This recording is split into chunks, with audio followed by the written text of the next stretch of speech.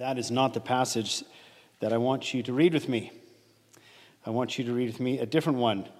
Matthew 27, starting in verse 57.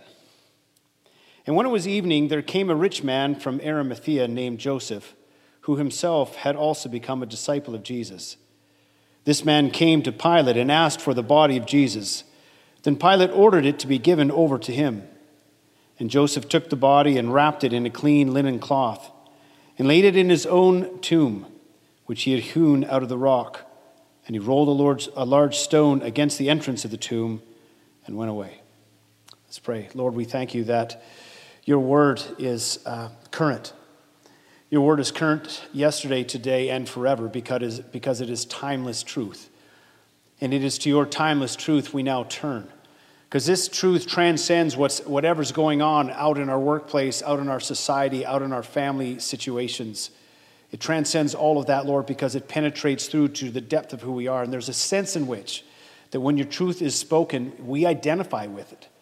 Because your spirit of truth leads and guides us into all truth. So when your truth is spoken, there's a sense in which your spirit identifies with our spirit as it's being spoken, as it's being understood. So I pray this morning that you would help us to understand your word and to implement it into our lives as we understand the lessons from it. In Jesus' name, amen.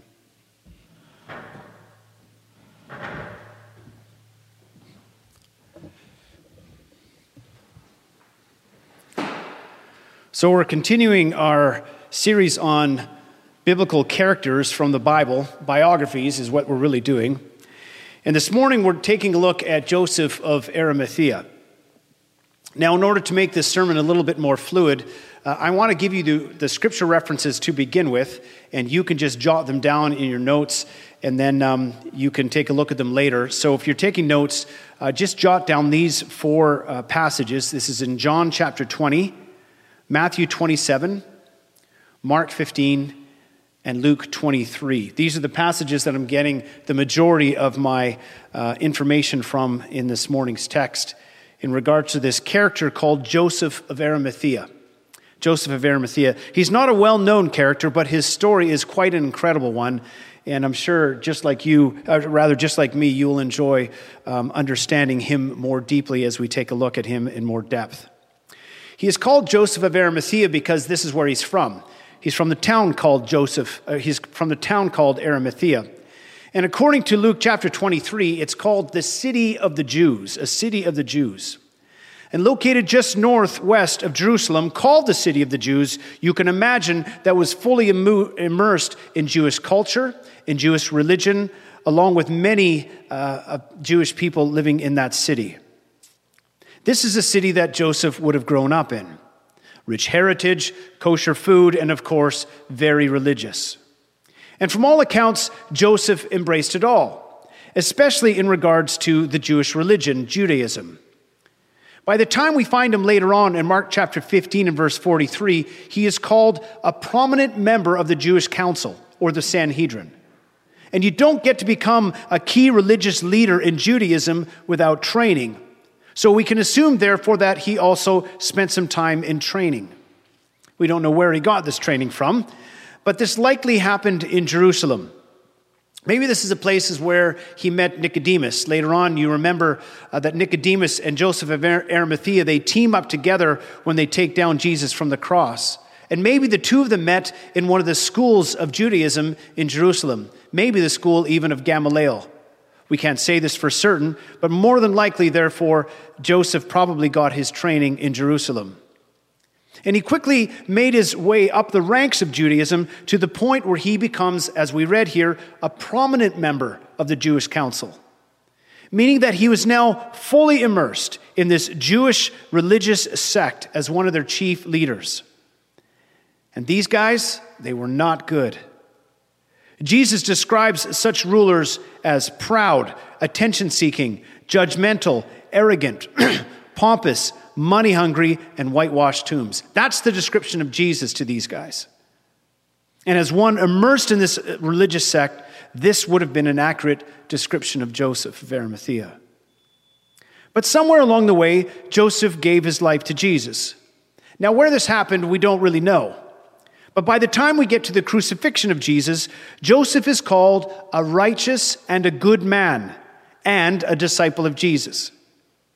So maybe it was through his fellow Jewish counselor, Nicodemus, who met Jesus first. You remember back in John chapter 3. Maybe after Nicodemus's meeting up with Jesus, he came back and he told Joseph of Arimathea about it, and the two of them began to explore what it would be like to be a disciple of Jesus. We don't know. Maybe it was through some kind of personal encounter with Jesus that's actually not recorded in the scriptures.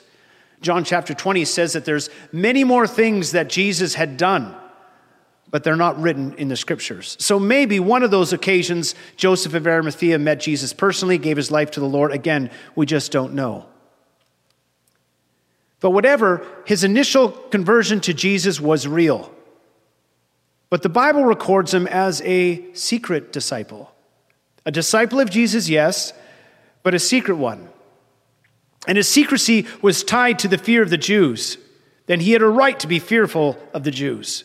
According to John chapter 9, there was a standing order of excommunication from the synagogue to anyone who would proclaim Jesus to be the Christ. It was a standing order. An excommunication would even end up in a further degree with Stephen's life of murder.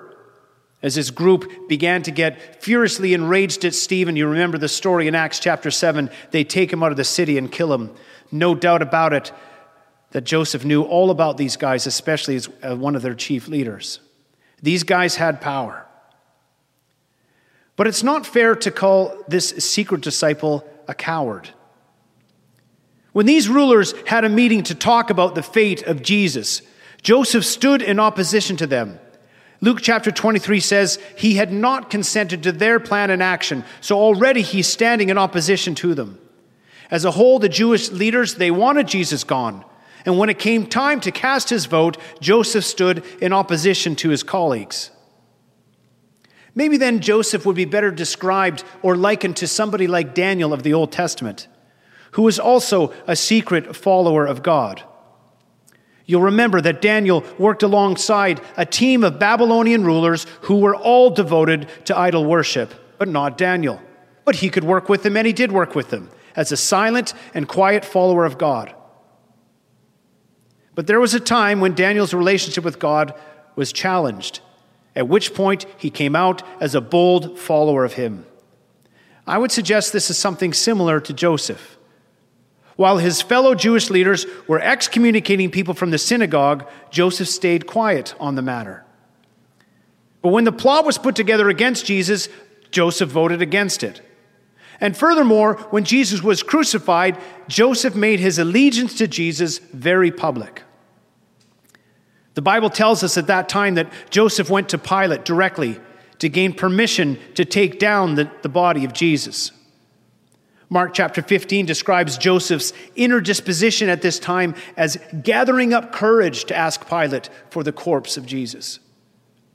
But in doing so, Joseph was making his allegiance to Jesus public.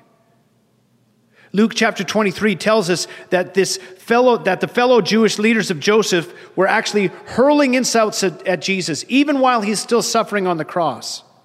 Joseph would have nothing to do with this. He was clear now making his departure from his fellow leaders. And while these other leaders were berating Jesus, Joseph had a plan. He was busy planning to take care of the body of Jesus. The Bible makes it very clear that taking care of the corpse of Jesus was very much a premeditated plan of Joseph. And here's how the plan went. First of all, he would have to approach Pilate to ask for the body of Jesus. Then speak to Nicodemus, his fellow Jewish leader, about taking down the body together. They would take it down together. And they would wrap it in a new linen that Joseph had prepared for Jesus. He would also bring 100 pounds of myrrh and aloe and put them around Jesus' body and then wrap him in this linen. Then the two of them, the plan was that they would carry Jesus away from there and to his own personal expensive tomb. It was carved right out of the mountainside, very expensive. It's Joseph's own personal tomb. Nobody had ever been laid there before. So according to one source, both the quarried tomb and the spices together would be worth somewhere around $150,000 to $200,000 in today's money. You see, Jesus meant everything to Joseph. And so now, in front of his fellow Jewish counselors, he was making a public stand. Matthew 27 tells us that the Jewish leadership knew exactly where Jesus' corpse was laid. They knew exactly where this tomb was. And knowing exactly where this tomb was, they would have known it was Joseph's personal tomb. It didn't matter. He was associating with Jesus now. And by associating with Jesus, especially as a dead man, he was also accursed.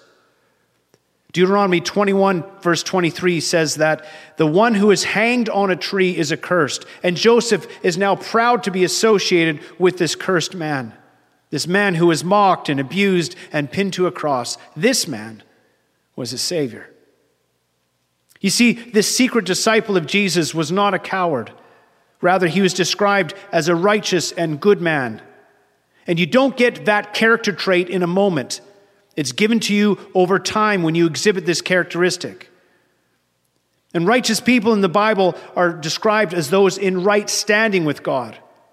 Righteous is a common term used for those who will be in heaven with God. This is a description of Joseph of Arimathea. Yes, he was a secret disciple, but he was rightly connected to God in righteous standing. Now, I would remind you that at the time Joseph was proudly connecting with Jesus in his death, the disciples were all in hiding. Mark chapter 14 and verse 15 said, all the disciples left him and fled. When life and death threatened the disciples, they all took off. And while these disciples were all in hiding, Joseph was boldly showing his allegiance to Jesus in public. His entire life to this point had been one of prominence as a Jewish leader in the Sanhedrin. But he was willing to let all of this go, to proudly show his commitment to Jesus Christ when many others would turn away. The Bible tells us that Joseph was looking also for the kingdom of God, looking for when God's kingdom would be reestablished on this earth. And for Joseph, this didn't stop at the death of Jesus. See, other people were confused when Jesus died. They were confused as to what all was going on. But even if Joseph had been somewhat confused, this was no longer the case. However Joseph saw the death of Jesus, his desire was to be connected to him in his life and his death. Had he thought that Jesus was a failure, like many others had thought, I doubt he would have spent $200,000 on his burial. The story of Joseph is a powerful one. It's a story of a guy who gets radically transformed. From a proud, attention-seeking, judgmental, arrogant, pompous, money-hungry man to a proud follower of Jesus. A good and righteous man, the scripture says. Proud to be associated with Jesus in his life and his death. Sometimes when we think about people, I don't know in your context, if it's in your family or your workplace, your neighborhood, I don't know. And maybe as you look at their life, they're riddled with all kinds of sin. And sometimes it's hard for us to look past the sin to see who they are. That's not the way God sees humanity. That's not the way he saw Joseph of Arimathea. God sees humanity, all of them, as potential followers of his. It's the way that Jesus saw Saul when he was persecuting the Christian church. It's the way that Jesus saw the woman who was caught in adultery. It's the way that Jesus saw that rip-off artist, Zacchaeus. And it's the way he saw Joseph, a potential follower of Jesus. And so he became one. Of course, that's the way Jesus saw all of us. He didn't see us in all of our sin. He says, there's Dan Jansen. I could be a potential follower of mine. We don't know if Jesus and Joseph ever met. But we do know that Jesus changed his life, as he's done for all of us. Many of us may not be a bold, extroverted evangelist for Jesus. It's often touted as something, if you're really committed to Jesus, you'll be a bold, extroverted evangelist. Joseph didn't seem to be that kind of guy, but he was still called righteous. He was still called a good man and a disciple of Jesus. And when time came, he made a bold declaration of his followership of his Christ. This is to be the story of our own lives. When it comes time, and there will be a time, as there is in all of our lives, there's going to come a time where you need to declare your allegiance to Jesus Christ. Question is, will you do it? I don't know if it'll happen maybe in your family. Maybe it'll happen in your workplace. People are making fun of something to do with Christianity, something to do with Jesus. In those moments, will you stick up for Jesus Christ, or will you shrink back? Will you run into hiding, or will you be a bold follower of his? Well, I trust you will. Joseph of Arimathea, great story. I do have some lessons for you, and I want to put them up. I think we can put them up on the screen behind me. We've got only a few people here, but Conrad, can we get those? You are perfect. So first of all, even the most unlikely of people can turn into bold followers of Jesus. Even the most unlikely of people can turn into bold followers of Jesus. Who would have thought a guy like Joseph of Arimathea, steeped in Jewish religion, getting to the point where he moves all the way up the ranks to becoming a prominent member of this council, and everybody around him wants nothing to do with Jesus Christ. But this guy ends up to be a bold follower of his. Even the most unlikely people, I don't know who they may be in your life. I've had them in my own life that I have thought, this guy over here is the most unlikely guy. I remember one of the guys on my baseball team, and it's not Dan Green. Even though many of you think of that, it's not Dan. One of the guys another guy in the baseball team, I thought, wow, that guy's never a guy that would ever want to talk about God or things of the Lord or anything spiritual. And that was clearly not the case. So don't look at people from what their sin is like. Look at them as potential followers of Jesus. Secondly, regardless of the unsympathetic context Christians find themselves in, when the time comes, they will not shrink back from embracing a bold allegiance to Jesus. Do you remember that in the early chapters of Revelation? And Jesus is telling this church, he's saying, there's coming a time where you're going to be tested. Some of you are going to be thrown into prison. You stay true to me right through to the end, and you'll receive the crown of life. That was their time. This was Joseph of Arimathea's time. And there will be a time for all of us. And as Christians, when we find ourselves in that context where it's unsympathetic around us, as Christians, we will not shrink back from embracing a bold allegiance to Jesus. And then finally, even though a Christian may not be a bold evangelist, this does not exclude them from being characterized as a righteous disciple of Jesus. This is a very important one. Sometimes, and I've actually heard in recent months, this notion of guilt. If you're not really a person who's out there being this bold evangelist, then you're not really sold out for Jesus. And yet here we find this guy being described as a righteous man. He was a secret disciple up to that point, but in that secrecy, he was still called a righteous man. Maybe he wasn't a bold evangelist like other people were, but he was a righteous man, good and righteous man, a disciple of Jesus whom God loved. And so we can't evaluate, this person's more godly than that because they're some kind of bold evangelist. It doesn't exclude you from being characterized as a righteous disciple of Jesus. Now, I don't know what you all are thinking about all of this. But I trust you've learned from Joseph of Arimathea as I have. I find it curious as I've been going through these different Bible characters and putting myself into different positions and places as I find them in those places in their lives, and asking myself the question, what have I done and what was I like? And I hope this is the kind of sermon that leads you to good conversations with your kids, husbands and wives around the dinner table. Remember, this is the kind of thing that the Word of God is supposed to invoke in our families. To be the kind of people who talks about the Lord when we sit down, when we lie down, when we sit to eat supper, when we walk by the way. So I trust you'll have some good conversations about Joseph of Arimathea. And now we can add one more guy we can look forward to meeting in glory and asking him all about his story and how he gave his life to Jesus, as I'm sure he will ask us back. Let's pray. Lord, I thank you so much for your word. It never returns void. It never does. I'm grateful, Lord, for the opportunity I've had this last week to dive into this godly man, Joseph of Arimathea. in the way that he lived out what it was like to be a follower of yours. Surrounded by a bunch of guys who wanted nothing to do with Jesus, and yet he still had a strong commitment to you.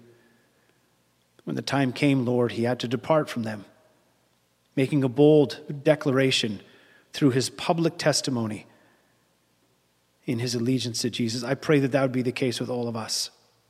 Help us be the kind of people who also know, Lord Jesus, that it's not about our performance. It's not about our performance and how many people we've led to Christ or how many people we've told about Christ. We understand the urgency of all that, Lord. But your love for us is not conditioned on that. You love us as your sons and as your daughters, as those that you would call righteous, as those that you would call godly and good. So, Lord, I pray that we be encouraged by this story, and as we go the rest of this day and into the evening and the rest of this week, that we be encouraged to walk in the path of some of these godly men and women we've been learning about from the Scriptures. And I ask all this in Jesus' name. Amen.